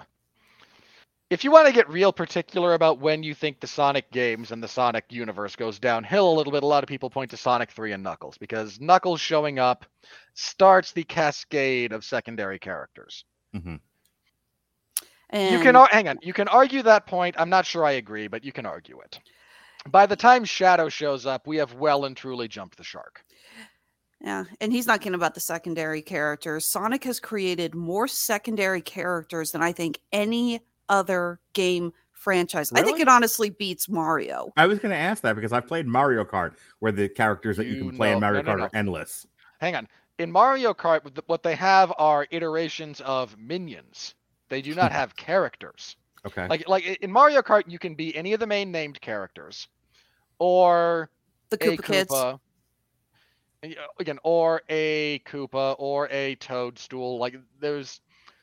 Or again, if you wanted to bring in the greater Nintendo verse, then sure, you get Donkey Kong and that associated group of characters. But Mario as his own property, you've got Mario and Luigi, Princess Peach, Daisy. Maybe you want to count Rosalina. She's a more recent addition. Yoshi, Did even use a Bowser. character, Bowser, Toad, and Bowser's offspring. That's Okay. really not all that many, believe it or not. If you look at Sonic, we've got Sonic, Tails, Knuckles, Amy, Big the Cat, Cream, Cheese. Who's their little buddy? The name escapes me. The one that's the one that looks like. Are we talking about the one that looks like a bumblebee? Yeah. Okay. His name Yeah, I you can't got remember. Rouge. You got that giant alligator. Okay, we got it. There's more Sonic characters than there are Mario. We got it. Yeah, it's like you might have fun looking up DeviantArt creations, but just try to find fan art of all the characters that already exist. You will be busy for the rest of the night. If you look up the Sonic Heroes game, for the record, Mhm. you play as a team of 3, and they're set teams of 3. So you get Sonic, Tails, and Knuckles. You get Amy, Rouge, and No, Rouge is with Shadow, Shadow, and yeah. again, I can't remember the name. It's the alligator character. Yeah. There's the point being, there's about 5 different teams that are all 3 individual unique characters that you rotate through depending on the challenge the game presents you with. A lot of And characters. And that doesn't even get into Silver the Hedgehog, who was a blatant Shadow clone. Okay, nerds. Anything else about the movie? Okay. Like the music, perhaps? I'm not going Well, to set you again, up. we did love hearing the Green Hills Zone on the ringtone. That was fun. I'm not going to set you up for the segue just yet. I think there's one other thing I wanted to mention. Okay, get to it. This movie does a really good job of integrating its Easter eggs Mm-hmm. in the way that if you know that they're there, they're fun additions, but they're not huge detractors if you don't. Again, when Sonic gets hit at the end of the avalanche scene and his rings go everywhere and he goes, "No, my rings!" I felt that in my soul. So Like many I times. said, breathing in the air bubble when he's almost drowning. You have that just... Yeah, it's not... There's so many movies where they throw in Easter eggs and you can tell they're going, get it, get it, get it. This movie doesn't do that. It really doesn't. The animation, since you guys brought it up, most of it's really, really good. There's a couple of scenes that I don't know if this was a budget or a timing issue or whatnot, but there's some of the scenes, like I mentioned the avalanche, there's some of those sequences in that the quality is so different from some of the other stuff that it's a bit jarring. Kind of similar in the, oh God help me, the dance off. I can't believe you hadn't mentioned the dance off yet. I was waiting for you to mention that and start groaning. Look, I'm not going to groan too much. Is it the worst thing in this movie? No, it's not the wedding. Was I happy about it being there? Not especially, but that's the kind of thing that I accept you're going to throw into a movie aimed at small children because, hey, we get to see them dance funny. I did like the idea of the Anything backup else? dancers. Anything else? That was good. Now, on the whole, I enjoyed it. Again, I've spoken about some of the things that I think could have been tightened up. And again, I enjoyed it. Idris Elba as Knuckles wound up being great. Like, I was happy when they cast him because I like Idris Elba, but he really went above and beyond with this character. So good on him for that. I'm with you that they shortchanged Tails a little bit, and I think that's unfortunate. But they gave Knuckles and Sonic a good relationship and a good basis for their relationship, so I give them credit for that. Everything that the characters make decisions. There's only a couple of points when I kind of went, so we're clearly only here because the plot needs to advance. And they're few enough and far enough between that it's not the biggest issue of writing in the world. Again, I have issues with the dialogue and the integration of certain things, and the pacing in the middle is just it's borderline terrible. Okay. Let's talk about the music. They played Barracuda in there. I heard my daughter laughing at that. That made me feel good. I always enjoy a good use of Barracuda. They played Barracuda. We got Uptown Funk because, of course, we did. Of course we did, because it's 2022. It wasn't Sabotage, so I was happy. Hey, I like Uptown Funk. And Robert, where you can hear all of these great songs that they included in Sonic the Hedgehog? Well, I can get them for free on YouTube, but for you, those of you who would like to do this, for those of you who would like to do this without the ad problem that YouTube brings up, or having to try and let your computer cycle through endless remixes of the same songs, because the YouTube algorithm, when it comes to determining these things, needs a lot of work, there is one of the best music streaming services on the internet, Amazon Music Unlimited. You're right, Robert Winfrey. You can get a free 30-day trial of Amazon Music Unlimited if you head to getamazonmusic.com/W2M network. Make sure you complete the sign-up process. Go ahead, complete all of that. You'll get your free 30 days. At the end of it, you can choose to keep it. Its prices are nominal with Spotify and Apple Music, and I think it's a better service. Or you can cancel it. No fuss, no muss, no contracts, no pains in the butt. Again, that's getamazonmusic.com/W2M network. And with that, here comes the money. We're in the money. We're in the money.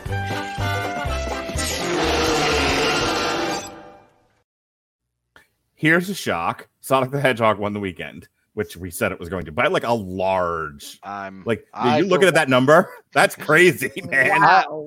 7 times. What? You know what? That's a big number, but more than that, I'm looking at that fall Morbius took, and you open a bit soft to begin with, then you lose 70+% of your audience over that first weekend. Everyone who was going to see that movie saw it opening weekend, and then they're like, nah, brah, we'll just wait for it to come on Netflix. They apparently it is the second highest drop for a superhero movie, second only to Dark Phoenix. That is not good. Look, everyone who was going to see that saw it and then immediately regretted it. Yeah. If you want our thoughts on Morbius, Mark, Pat, and I got together and I got my pickaxe and my shovel out and we buried that thing in the backyard. That was mostly Robert and Pat. My wife came home in the middle of that and I had to listen to her tell me about her date with her ex-fiance. So I missed a lot of that review, but I'm going to go out on a limb and say what you did was probably a more interesting use of time than Morbius. Probably. I mean, maybe. Would have rather have talked Morbius than hear her drone on and on about her ex-fiance and patching up their friendship. But whatever. I don't get what I always want. Speaking of which, at a budget of $110 million on the north side, the box office take was almost $150 million as of this recording, which is Tuesday, April 12th, the day before my son's birthday, as a matter of fact. Well, yeah, for the record for everyone, it did $72 million here in the United States. It had already opened overseas, which is why the total's higher. Yeah, it's doing quite well. Yeah, we're clearly going to get that sequel. We are getting a Sonic 3. That being said, it won the weekend. It's got a gross of $72 million. Morbius dropped from 1 to 2, and the aforementioned almost 75% drop in theaters. I'm curious to see. Not theater numbers. That's just the money that it dropped. Yeah. It only took in $10 million in second week. I'm curious to see if it's going to be if they kept the budget low enough. See, the problem with Morbius is you have the same problem as New Mutants and James Bond, where it got delayed so many times. Yeah, you know, they shot this thing in 1975 and it only aired last week, so it might have lost some money. It was originally scheduled to be a touring vaudeville act back in the 1920s, but then the Spanish flu happened. It was what people don't know is Morbius was a silent film, but then the talkies came and they had to re-edit the whole damn thing. Again, it started as a vaudeville play, and then the Spanish flu pandemic killed it. Then they rewrote it, and then World War II happened. I don't know if you know this, Robert, but Morbius was originally written by William Shakespeare, and I'm pretty sure he was cribbing from an unpublished play from Sophocles back in the. I've heard the original script from Morbius was burnt in the burning of the Alexandria Library. I don't know if you know that or not. I mean, it's sad that we lost the original ending back when the Library of Alexandria was sacked. But you sure they didn't find the original plot in the Qumran caves? They might have. I mean, I'm sure when we find the next Dead Sea Scroll, it'll tell you how this should have actually. My understanding is the original edit was carved into stone tablets that Moses was given to from God at the top of Mount Sinai. Really? Oh, so that's what turns Nazi or melts Nazis, huh? No. Morbius. No, I'm. Oh, not gonna say it. Okay. No, you girl. No, I told you stop doing that. I have a better joke. You don't want to joke about a certain political party popular in Germany in the 1930s because we don't want to get demonetized. look, the real problem with the Morbius script is when you try to translate it from the original cuneiform. I remember getting notes from the original cave drawings of Morbius. Okay, Yeah. I hate to say it. the There's pictographs. one tiny little problem, guys. Hmm. I think we just used up all the jokes we were going to use for Top Gun 2.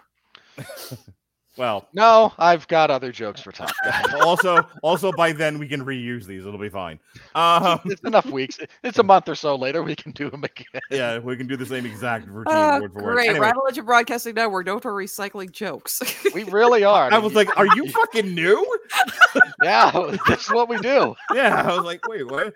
Like we're either like hacks or terrible or unoriginal. I don't know where you've been. Anyway, The Lost City debuted, or rather fell from 2 to 3. Ambulance, which I reviewed last night with Ronnie Adams. I imagine you. Hang on. I haven't listened to your review yet, so I'm gonna Mm-hmm. take a shot in the dark. Yeah, you came up a couple of times, by the way, early on in the conversation. Oh, great. That depresses me more than you could possibly know. You two you can just talk about the movie. You don't need to bring me up. No, we had to talk about your hatred and allergic reaction to Michael Bay. It comes up a lot. I imagine that you both had a good time at this movie, Mhm. and I think some other critic described this as simultaneously the best and worst of Michael Bay. I mean, my father and I were talking about it at pizza last night, and we were like, "This was a 2.5-hour car chase." And if you like And two not and a a half good hour, one. and if you like 2.5-hour car chases, it's great. Like my son's excited to watch it when it comes on Peacock. I think just because it was so out of the ordinary from what I typically watch, given that a 2.5-hour car chase is not something you see in every movie, it's been done, but not often. I was interested. Ronnie and I had a nice conversation about it, but neither one of us thought it was, it was not a rebirthing of film when the world was young or anything like that. Anyway, look, I imagine. Can I take a fly? Again, I haven't heard your review, but I'm gonna guess the best thing about that movie is Jake Gyllenhaal's performance. Yeah, him screaming at the camera for 2.5 hours. Yeah, it's fantastic. Well, Anyway, I mean, I would say, isn't it? It's already better than the worst of Michael Bay, as long as they didn't hit a Bud Light truck and grab a beer as they were spinning out. you shut up. After doing a slow motion car wreck right in front of a Victoria's Secret Age of Extinction is high art. Shut up, both of you. Hang on. Age of Extinction is high commercials. like that is Age of Extinction is the absolute peak of what it is to get your product in front of as many people as possible. That's all that is. Ambulance debuted at number 4 and is joining the long line of known directors whose shit is bombing left and right. We've been Roland Emmerich and Martin Scorsese. Just all of these old as the hill directors can't get anything made that people will see. The fact that you just theaters. put Roland Emmerich and Martin Scorsese in the same category, film students all over the world just felt a shudder go down their back, and they don't know why. We live in dark times, people. Your point, Mark, is well made. That these directors are struggling to find a wide audience. They're just for very different reasons. Scorsese's making films at this point that are a bit too niche. Emmerich, people have just realized that most of what Emmerich and Bay in particular are putting out these days is crap, and they're not interested. Well, the other side of that, and this is, I think, emblematic when you look at Red Letter Media, just did their half in the bag on Moonfall. We reviewed it when it was contemporaneous in theaters. They waited until it was PVOD. And a lot of the conversation was no one knew it existed. And that's the thing. Like, I go to the movies enough that we saw the trailers, the Bad Moon Rising and all of that. And so we were aware of it, and I'm specifically aware of it because I do this podcast. But the point that Jay makes on Half in the Bag is that apparently, despite its marketing campaign, no one knew this thing was even in theaters, and that it was out before anyone realized it. Its marketing campaign was a rush job at the last. I mean, we talked about this when we discussed the movie, when we did review it. Like, that I enjoyed the trailer. Like, again, they put together a good trailer for it. Yeah, Emmerich's film company does good trailers. I mean, say what you will about the '98 Godzilla, but the marketing campaign for that thing was genius. It was. Genuinely was. So Batman fell from 3 to 5, and that's about to go to HBO Max as of, I think, this Tuesday. You ready to pay up? Yeah, it's not going to make $1 billion. Shit happens. What did we bet? Did I just go one shiny nickel on that, or did we actually establish a bet? I'll take one shiny nickel. I will mail it to you along with pot roast. I I make a darn good pot roast. Like you want to bribe me with something, it has to be something I can't do better. Everything Everywhere All at Once had its wide release finally, and it jumped from 9 to 6, and it like jumped almost 500, or rather, I think like 1,000 some odd theaters. We are reviewing that along with After Yang. We're just waiting for it to go PVOD, I believe, next month on the week that we're not reviewing something in the theater. Uncharted dropped from 4 to 7. Spider-Man No Way Home 7 to 8. Dog 8 to 9. Sing 2 10 to 11. Also in theaters was this past weekend's UFC pay-per-view, Volkanovski versus Korean Zombie. Selena has a re-release. I covered that. So did we, and I was desperately trying to not fall asleep. Not because of the pay-per-view, because I hadn't slept. Well, look, man, the fight between Peter Yan and Aljamain Sterling was not scintillating, but if you, Mark, you are an appreciator of technique as much as you are of the fight. If Alexander Volkanovski putting on a clinic and just beating the dog snot out of the... Shame on Zombie's corner for letting him come out for that fourth round, and kudos to the ref for stopping that at the first. Yeah, Dan and I were like super confused by that. We were like, wait, what happened now? And then like we were okay with it. We weren't arguing against it, but yeah, it was interesting. That fight got uncomfortable to watch in the middle of the third round. About the second time Volkanovski clobbered him almost to the ground. Like somebody needs to stop this or something bad is going to happen. For sure. All right. Rounding out the top 20 is The Contractor X, which we will be reviewing on a triple feature once that goes PVOD. That'll be myself and Sean Comer, because who doesn't want to do a triple feature about porn-adjacent movies? Mothering Sunday. I'm just waiting for you guys to start the porn reviews show. I'm close.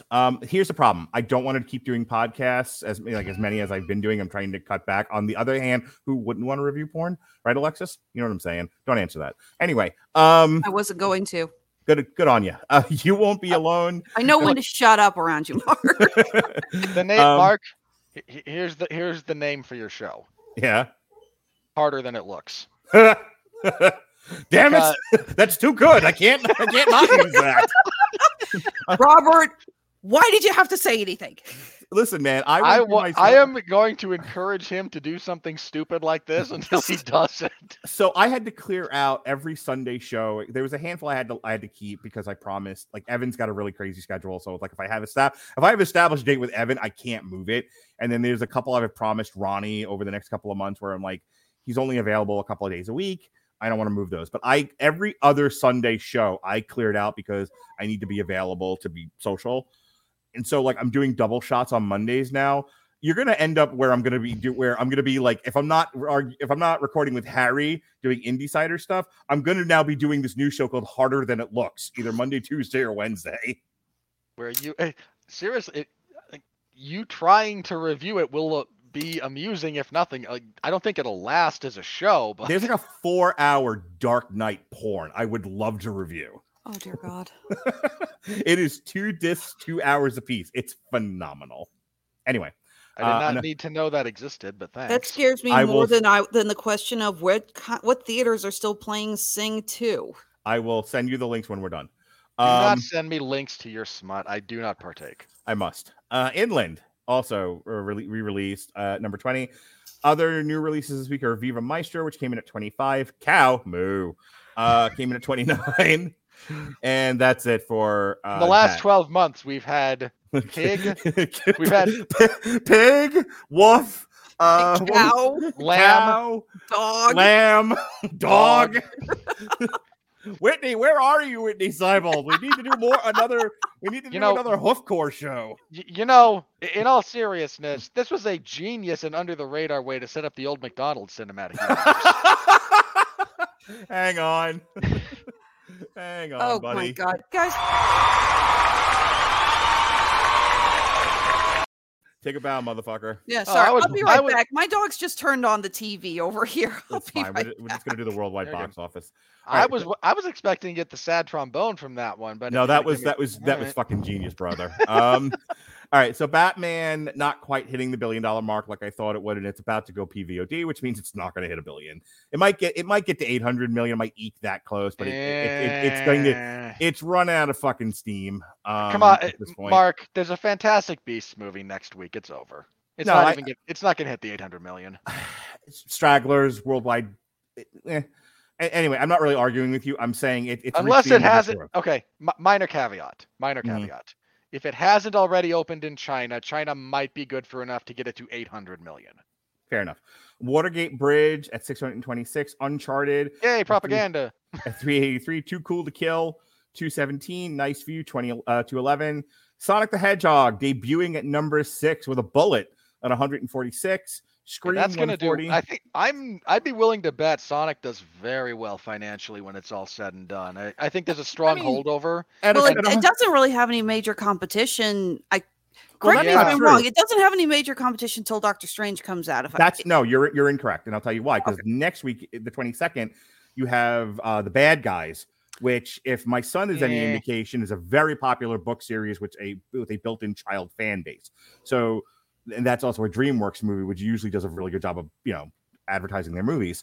Okay, I have not seen one red cent of marketing about The Bad Guys. I mean, I've seen the trailers. My son knows it's there. So, all right, fine. I've seen a lot. I've seen it pushed a lot on YouTube, and I'm not going to lie. Actually, the animation style is kind of intrigued me. It looks so. It has no other. It has no other competition that weekend. The only other.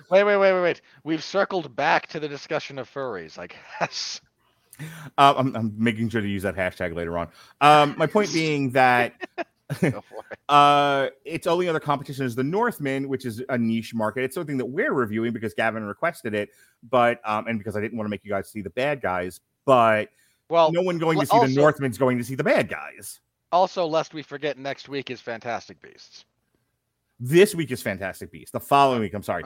The following week is the next show that we're doing. The next show is Fantastic Beasts. Then after that is The Northman. Then I think is Everything, Everywhere, All at Once, which will hopefully be PVOD by then. And after Yang, where I'm going to have to move some shit around. In any case, my point being that in terms of like competition with Sonic, The Bad Guys is going to eat into that fairly quickly. Death on the Nile is at number 8 out of 136. Morbius, I think we can safely say Morbius is bombed. What was do you remember what the budget on that was? Morbius, the not-so-living vampire. Hang on, I'll Wikipedia it. I'll get it for you guys. Okay, and Triple R at number 10. It wasn't terribly, it wasn't exorbitant, but it wasn't cheap. It was around 100 million, I think. Well, right, and then we have to factor into things that are not directly stated outright, which, it says here budget was between 75 million and 83 million. Okay, so let's go. Might be semi-profitable, but if you're using the same algorithm for fucking James Bond, which, the budget was X, but the unstated Y budget because due to 97 injuries and delays made it, to the point where it makes almost $1 billion and still loses money. What a historical feat. When it comes to Morbius in particular, again, if we go with the high side of 80, we'll call it 85 for the sake of rounding. Sure. The delays are going to cost it more, and that doesn't factor in advertising. Yeah. So I imagine that thing needed to clear 250 million to really be profitable. I think Sonic dies in the 400s, which is fine because it'll make it profitable. They've already greenlit 3. It'll be fine. But Sonic will probably go 400 to 500, somewhere in that range. Yeah, I don't think it must patch 5. And I'm using after the thrashing I've been taking for fucking Eternals. I don't want to. And now the Batman. I don't want to say too much. Okay, for the record, everybody gives you grief over the Eternals because everybody with a brain knew that was a bad bet on your part to say it would make $1 billion. COVID or no COVID, bad bet on your part. The Batman was not a bad bet on your part. Fair enough. Thank you. All right, let's go ahead and move into our final segment of the evening, the critical review. Are you ready? No! I said, are you ready? No, God! No, God, please, no! No! No! No! All right, the critical review for you listeners of Damn You Hollywood. is brought to you by Grammarly, which is offering a free download of the Grammarly software. Grammarly's AI-powered products help people communicate more effectively. Grammarly helps write mistake-free on Gmail, Facebook, Twitter, LinkedIn, and nearly anywhere else you write on the web. Grammarly corrects hundreds of grammar, punctuation, spelling mistakes while also capturing contextual errors, improving your vocabulary, and suggesting style improvements. To download Grammarly today, go to getgrammarly.com/W2M network. Again, it's getgrammarly.com/W2M network to download Grammarly for free. Freedom. Yeah, right. Freedom. Yeah. Sorry. Broke into Rage Against the Machine there. All right. So the audiences just love the shit out of this movie, and the critics are like, yeah, it's fine. The critical consensus is it isn't as much fun as the little blue guy's greatest games, but if you enjoyed the first film, Sonic the Hedgehog 2 serves as a generally acceptable sequel. Yeah, I think a lot of critics are going to key into kind of what we did about some of the craft issues, whereas the general audience might acknowledge that those exist, but they're not. But most audience scores on Rotten Tomatoes, and this is why when they're bad, they're real bad. Yeah, are more pass-fail than nuanced takes. I don't mean that as a negative. There's some very insightful reviewers that are not professionals on Rotten Tomatoes as well, but when we're talking about aggregating. All right, so Nick Shager of the Daily Beast, top critic. Anyone over the age of 12 had best beware. Well, I'm sorry. Apparently, somebody never had a childhood. All right, Robert's father weighing in. Roger Moore of Movie Nation. Cheesy, inane, and only suitable for the 10 and unders. I really can't stand reviewers like this who look at something that's clearly a family film that does target kids, and all of a sudden they are just like, no, it's for kids, so it sucks. I do not get reviewers with this mindset. Here's what I'm going to object to. I'm going to object to the inane comment. I don't think that's an accurate descriptor of this movie. This movie does have an ability to reach people on an emotional level in a way that the purely banal does not. And this movie does not rise to that. Cheesy. Yeah, parts of it vary to its detriment, but this is not an inane, utterly mindless viewing experience like Mr. Moore is making it out to be. That's a pretty big miss on his part. Bob Chipman of Movie Bob Central. Better than the first one, which is still not the same thing as being good. In other words, he really didn't like the first movie, and he sat through this one with his teeth gritted. He probably thought, you're the kind of guy who thought the original design they were going with for Sonic was probably a step forward because it's less cartoony, you idiot.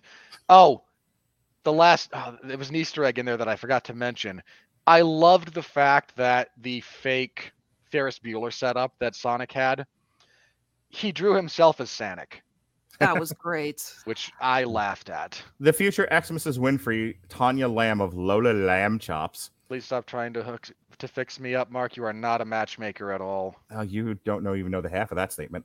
Sonic the Hedgehog 2 is fun for the whole family with plenty of action, laughs, and heart. The addition of Tails and Knuckles is a blast for Sonic fans, and I can see Russia from my house. You do not get to speak for all Sonic fans, ma'am. Shame on you for that. Yeah, tell her to go back in this hedge and make you a sandwich. It's not the best review ever, but the the core of what she's saying is right. It's just kind of generic. Yeah, it's well, her site kind of plays as a like parents' guide to the movies kind of a thing. So she tends to write kind of like the parents' guide in the IMDb section. Which is look, that's a valuable thing to do. Oh, it definitely is, because like when I was showing my kids Scream, and I'm like, all right, tits or no tits, I got to check this, and it was very valuable for that. Todd Jorgensen of Cinema. By the way, tits or no tits is about how I go about my life. I just want everyone to know this. I'm a very simple man. You're welcome. I feel like this is a safe space to share, Alexis. So to everyone who is on an audio only format, he is at Mark Radulich on Twitter. Feel free to do with that information what you will. Come at me, bros and hoes. Todd Jorgensen of Cinemalog covers much of the same ground as its 2020 predecessor, with the same emphasis on spectacle over substance aimed at youngsters with short attention spans. Yeah, that's no. This does not cover the same ground. The first one is about a desperately lonely person who wants to be part of a community, finally being able to find a degree of acceptance and coming to terms with his own somewhat exceptionalism. This is about a guy. This is about a. He's not as alone in this movie, but he's still lonely because he is an alien stuck on Earth. Like, he's here because he wants to be. He could go somewhere else, but he's very much he's very much not in the same place he was in the first one. And to claim that this treads the same ground, when this one actually deals a lot more with elements of Sonic's trauma, and again, being a war orphan and finding someone else who shares that particular experience, and those two kind of bonding and moving beyond misunderstandings like that. This does not tread the same ground as the first one. That's a big miss on your part. All right. Bill Jabiri of New York Magazine Vulture top critic, the hoitiest of toity. This is a gentleman who most certainly enjoys his own emissions. Yes, indeed. The first Sonic worked because it refused, don't you understand, against all odds to turn entirely into product. Oh, get bent! Sonic 2, by contrast, is a disappointment, but an inevitable one. What do those what do those two sentences have to do with one another? That doesn't that sentence is not that structure is not cohesive. He's trying to imply that that Sonic 2 is disposable product. It's purely just consumption. It's something purely to be thrown on a streaming platform at some point and consumed mindlessly, whereas the first one made an attempt not to be. This has become, you want to know how you can tell whether or not a critic is someone you should pay attention to. Here's how they go about dismissing things they don't like without ever following up on how they arrived at this conclusion. Something is just content. Anytime you see just content, know you're dealing with someone whose head is so far up his own ass he can see his own duodenum. I'd also like that. I just read Russ Simmons. You're an idiot, Russ. Can I read Russ Simmons before you jump? Jesus Christ, know the script here. Russ Simmons of KKFI-FM, Kansas City, Alexis's hometown. Alexis, you want to give out your address so people can come find you? No? Rather not. All right, moving on. The only thing faster than Sonic, Sega's Supersonic Hedgehog, is how fast you may forget the sequel. Why did he feel the need to put in that it's Sega's Supersonic Hedgehog? I imagine. Who's reading this review and doesn't know who Sonic is? Russ, you're an idiot. Someone in the Kansas City area, go fish up a large fish and then just smack this guy with it. Monteley Stormer of Movie Realist, spelled REEL.com. Aren't you just the cleverest? Sonic the Hedgehog 2 is too much story for a 2-hour film aimed at kids. Get back! There is not enough of the individual pieces to make any part of it compelling. That's absolutely not true. No, this is not too little story or too much story. Look, buddy, what you're feeling is the drag in the middle, which we addressed, and is a real thing in this movie. That doesn't mean there's too little story for this, nor does it mean that this is all spectacle over substance. Spectacle is part of the appeal, but spectacle only really works when you care about what's going on. You can get away with spectacle for spectacle's sake on occasion, but you better be really special, and I mean really special, because otherwise it's shallow, hollow, pointless, and everyone complains about it, much like Ambulance and most of Bay's most recent works. All right, 2 more and then we're done. Johnny Aleksinski. Oh, you don't want to find Kevin Carr, a fat guy at the movies? He's probably on the next page. Don't tempt me. Johnny Aleksinski of the New York Post, top critic. The novelty has worn off. The charms of the original have evaporated, and there's nowhere for the series to go. And then the dam broke. Okay. There's no novelty to Sonic the Hedgehog as a general rule. It's just a movie. You can say you didn't care for it and give reasons, but claiming that the novelty is worn off is a bit of a misread. Second, to claim that there's nowhere left for the series to go, somebody left before the mid-credit sequence, because we all know where they're going. We may not want them to go there, but we know where they're going with this. Well, I'm 2-3 pages in here, and hey, Jeffrey Harris of Hey, 401 Jeff. Mania. Hey, Jeff.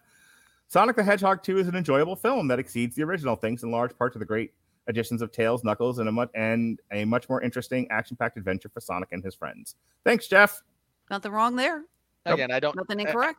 Again, I don't necessarily agree with this being better than the first, but that might just be me. The rest of it, yeah, he's correct. Good on you, Jeff. Yep.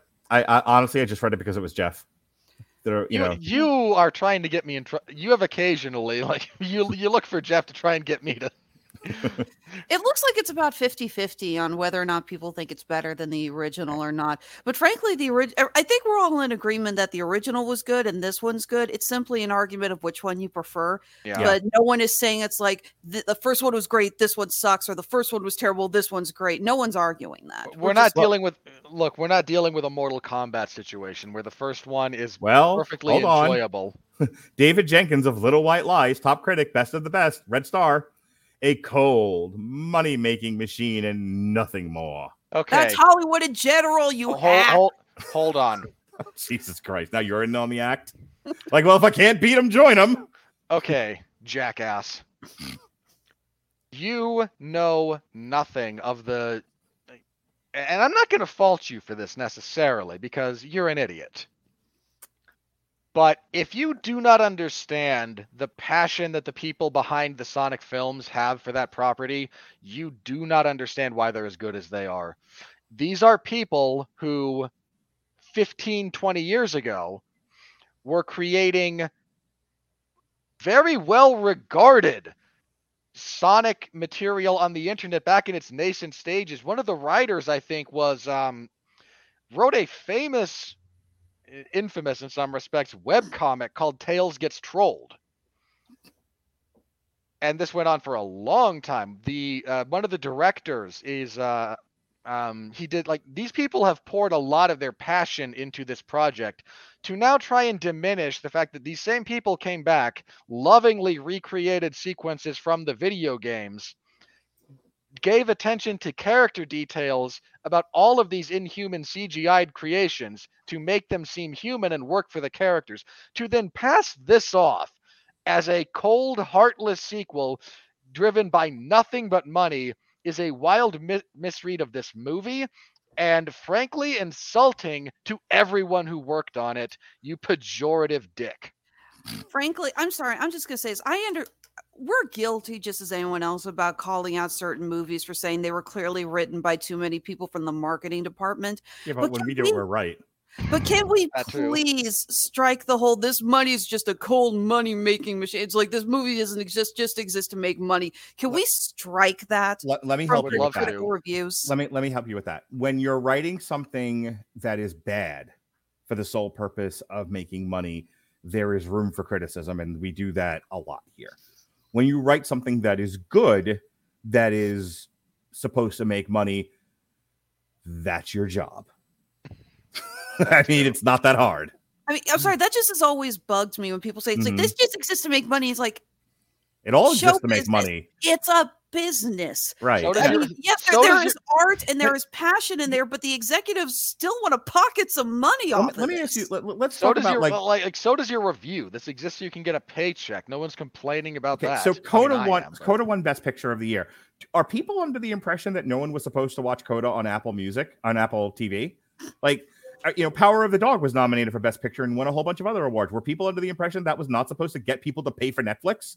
Like, they're all like, I named two movies that were streamers, but if you look at even the ones that were like West Side Story, which didn't do as well as it could have or should have, but it was definitely supposed to make money on top of being nominated for a Best Picture and all of that. So, like, the whole argument of this just exists to make money, no, you don't get away with that unless the craft is so poor that it comes across as cynical. Then there's a discussion to be had. But just that outright with no examination of the craft is shitty criticism.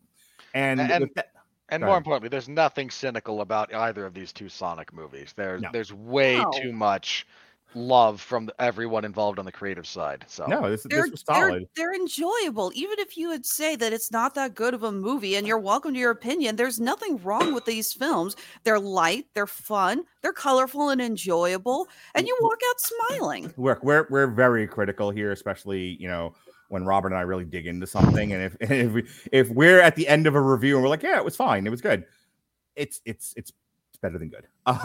We tend to be harsher than the rest, so I think we're a good barometer. In any case, Alexis, go ahead and talk about your plugs. You've got a trivia show, you've got jewelry to sell, yada yada. All right. So, yes, starting off, Tripped Up Trivia. We are recording our next game this Saturday. The theme is Wizards and Magic. This is in celebration of Doctor Strange 2 coming out. Questions are going to be ranging on, obviously, Doctor Strange. We're looking at Harry Potter, Dungeons and Dragons, freaking Kingdom Hearts. We've been going through all of these games, looking at so many magical elements for these questions. We've had so much fun writing this, and we are still looking for contestants. If you think that you could best our knowledge of this, hit us up on Facebook or Twitter. Let us know that you're interested. Hey, Robert, what time is the real UFC this weekend? The real magic in Kingdom Hearts is if you can make sense of the story. Hey, Robert, what time is the UFC this weekend? I don't know. Let me check. I was just wondering if you were able to play or not, like if it was an early one or not. One moment, and I will see if I can tell All right, keep you. going, Alexis, while he figures out his schedule. All right, and yes, Honeysuckle Rose Creations, where fashion meets fandom at the intersection of geek and chic. This is my personal plug. We're getting ready for our next big convention that's planned at Comic-Con here in Kansas City. It's our home show, and going to this marks officially the 10-year anniversary of Honeysuckle Rose Creations since we started our first time there. So excited to be going back. Hang on. Wait. I was honestly worried you were going to hit the wrong button and do the plane crashing one.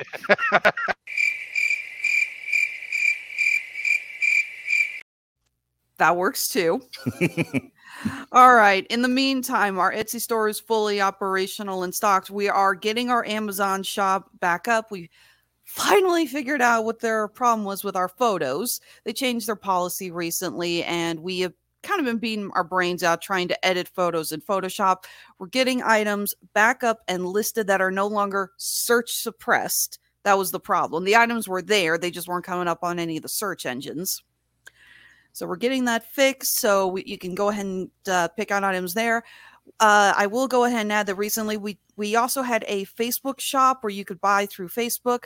We just deleted that, unfortunately. We've been having some problems with their new business suite. Short version, they didn't want to acknowledge that I had any rights to look at the orders. So when someone said they bought something, I said, well, that's great. I'm not getting an address, so I don't know where the hell to ship this. So to avoid future conflict, we've deleted it for the time being. When we have a little more time, we will re-add the items and open the shop back up here in the future. In the meantime, like I said, Etsy is open. Handmade at Amazon is open. You can always track us down on Facebook, Instagram, and Twitter. And we cannot wait to see everyone at Planet Comic-Con or Vision Con, which is the week after that in Springfield, Missouri. That's always a fun show. Honeysuckle Rose Creations, the intersection of geek and chic. I lived in Springfield, Missouri for a bit. I'm just going to keep my plugs to a real swift minimum. Please like and subscribe on YouTube, like and subscribe on Apple Music, Spotify, Google Podcasts, wherever you can find traditional podcast audio. We are there under W2M Network. The Rattledge Broadcasting Network is its own little umbrella as part of a bigger thing. So please like and subscribe wherever you can find us. You can find all of our podcasts there. We typically record Monday through Thursday, and then we do a live stream on Saturday. And we've got all kinds of stuff for you. We did Ambulance last night. Tomorrow, as a matter of fact, Jesse and I will be embarking on a couple of years long look at the great works of David Simon, beginning with Homicide: Life on the Street. We're doing one of those a month. So you can find Alexis on a whole bunch of shows where we talk a lot of animation. Can we talk about how Homicide: Life on the Street is actually inside the imagination of an autistic boy? Sure. All right. So that's me. Robert, real quick, do your plugs and let's get out of here. For the record, what time are you recording on Saturday? The trivia show? 8:00 Central is when we usually record. Like I said, still looking for contestants. Okay. No, that's not going to work. What time's the UFC end? 10, 11? Main card. Hang on, I have to do some math here on the time. Main card starts. Looks like 3:30 my time. So figure 6 hours or so, start to finish. Probably going to end around midnight Eastern. So no, it's just not going to work. Nope. All right, do your plugs. All right, we talked a little bit here when discussing the box office successes of the week. UFC 273, the UFC was back on pay-per-view. I covered that for 411mania.com. So if you're interested in my take on mixed martial arts, my live round-by-round scoring is up over there. I post I post clips of the finishes when I can find them from approved sources so as not to get anyone in trouble. If you follow me on Twitter, I'm happy to retweet all the piracy away, but if I'm going to an official website, I try not to get anyone in trouble. My full thoughts on that, on all of those fights, are up there. I host the 411 Ground and Pound MMA podcast on Sunday evenings, which I don't know if one of the platforms I was on went through a debotting procedure recently or not, but boy, did I bleed a lot of viewers over the last little bit. And I'm perfectly willing to accept that I suck, but I don't think I suck to the tune of 60% of my audience going away. So, yeah, that was rough. So if you're interested in that, please give that show a listen. I put a lot of effort into that. So I cover professional wrestling a few nights a week over in the wrestling zone of 411mania.com, AEW's Dark Elevation on Monday, MLW stuff on Thursday, and WWE SmackDown on Fridays. So if you're interested in my snarky thoughts on the world of professional wrestling, feel free to go over there and tune in for that, because professional wrestling, and I think even people who enjoy it will admit to the following: it's dumb as hell. Wow, Oh. strangely silent here. No argument on that. I really want to go for a run and get this up and get all my post-recording stuff going, so I'm just... Plus, he also knows I'm right. Mark, you covered Effie's Big Gay Brunch, headlined by Fear the Gay Agenda. No, Fear the Gay Agenda was a whole other show. Okay, yeah, that was a show. So you saw the Briscoes lose to... What's that tag Okay, team so name hang on. again? That was Joey Janela's Spring Break. Okay. And that was the Briscoes, Nick Cage and Slade, and crap, I can't remember the third tag team. It might have been like Matthew Justice and somebody. It doesn't matter. It was the Second Gear Crew. Yes. The point is, professional wrestling's dumb as hell. You just enjoy it anyway, which is fine and dandy. But yes, just don't lie to me about it. I'm not arguing with you. That's not you. That's everybody else. The people who just had a mild popping in the back of their head. Listen, Allie Katch and Mickey James did a grab him by the pussy spot, which ended in Mickey James kissing Allie Katch and stunning her cartoon style and winning the match.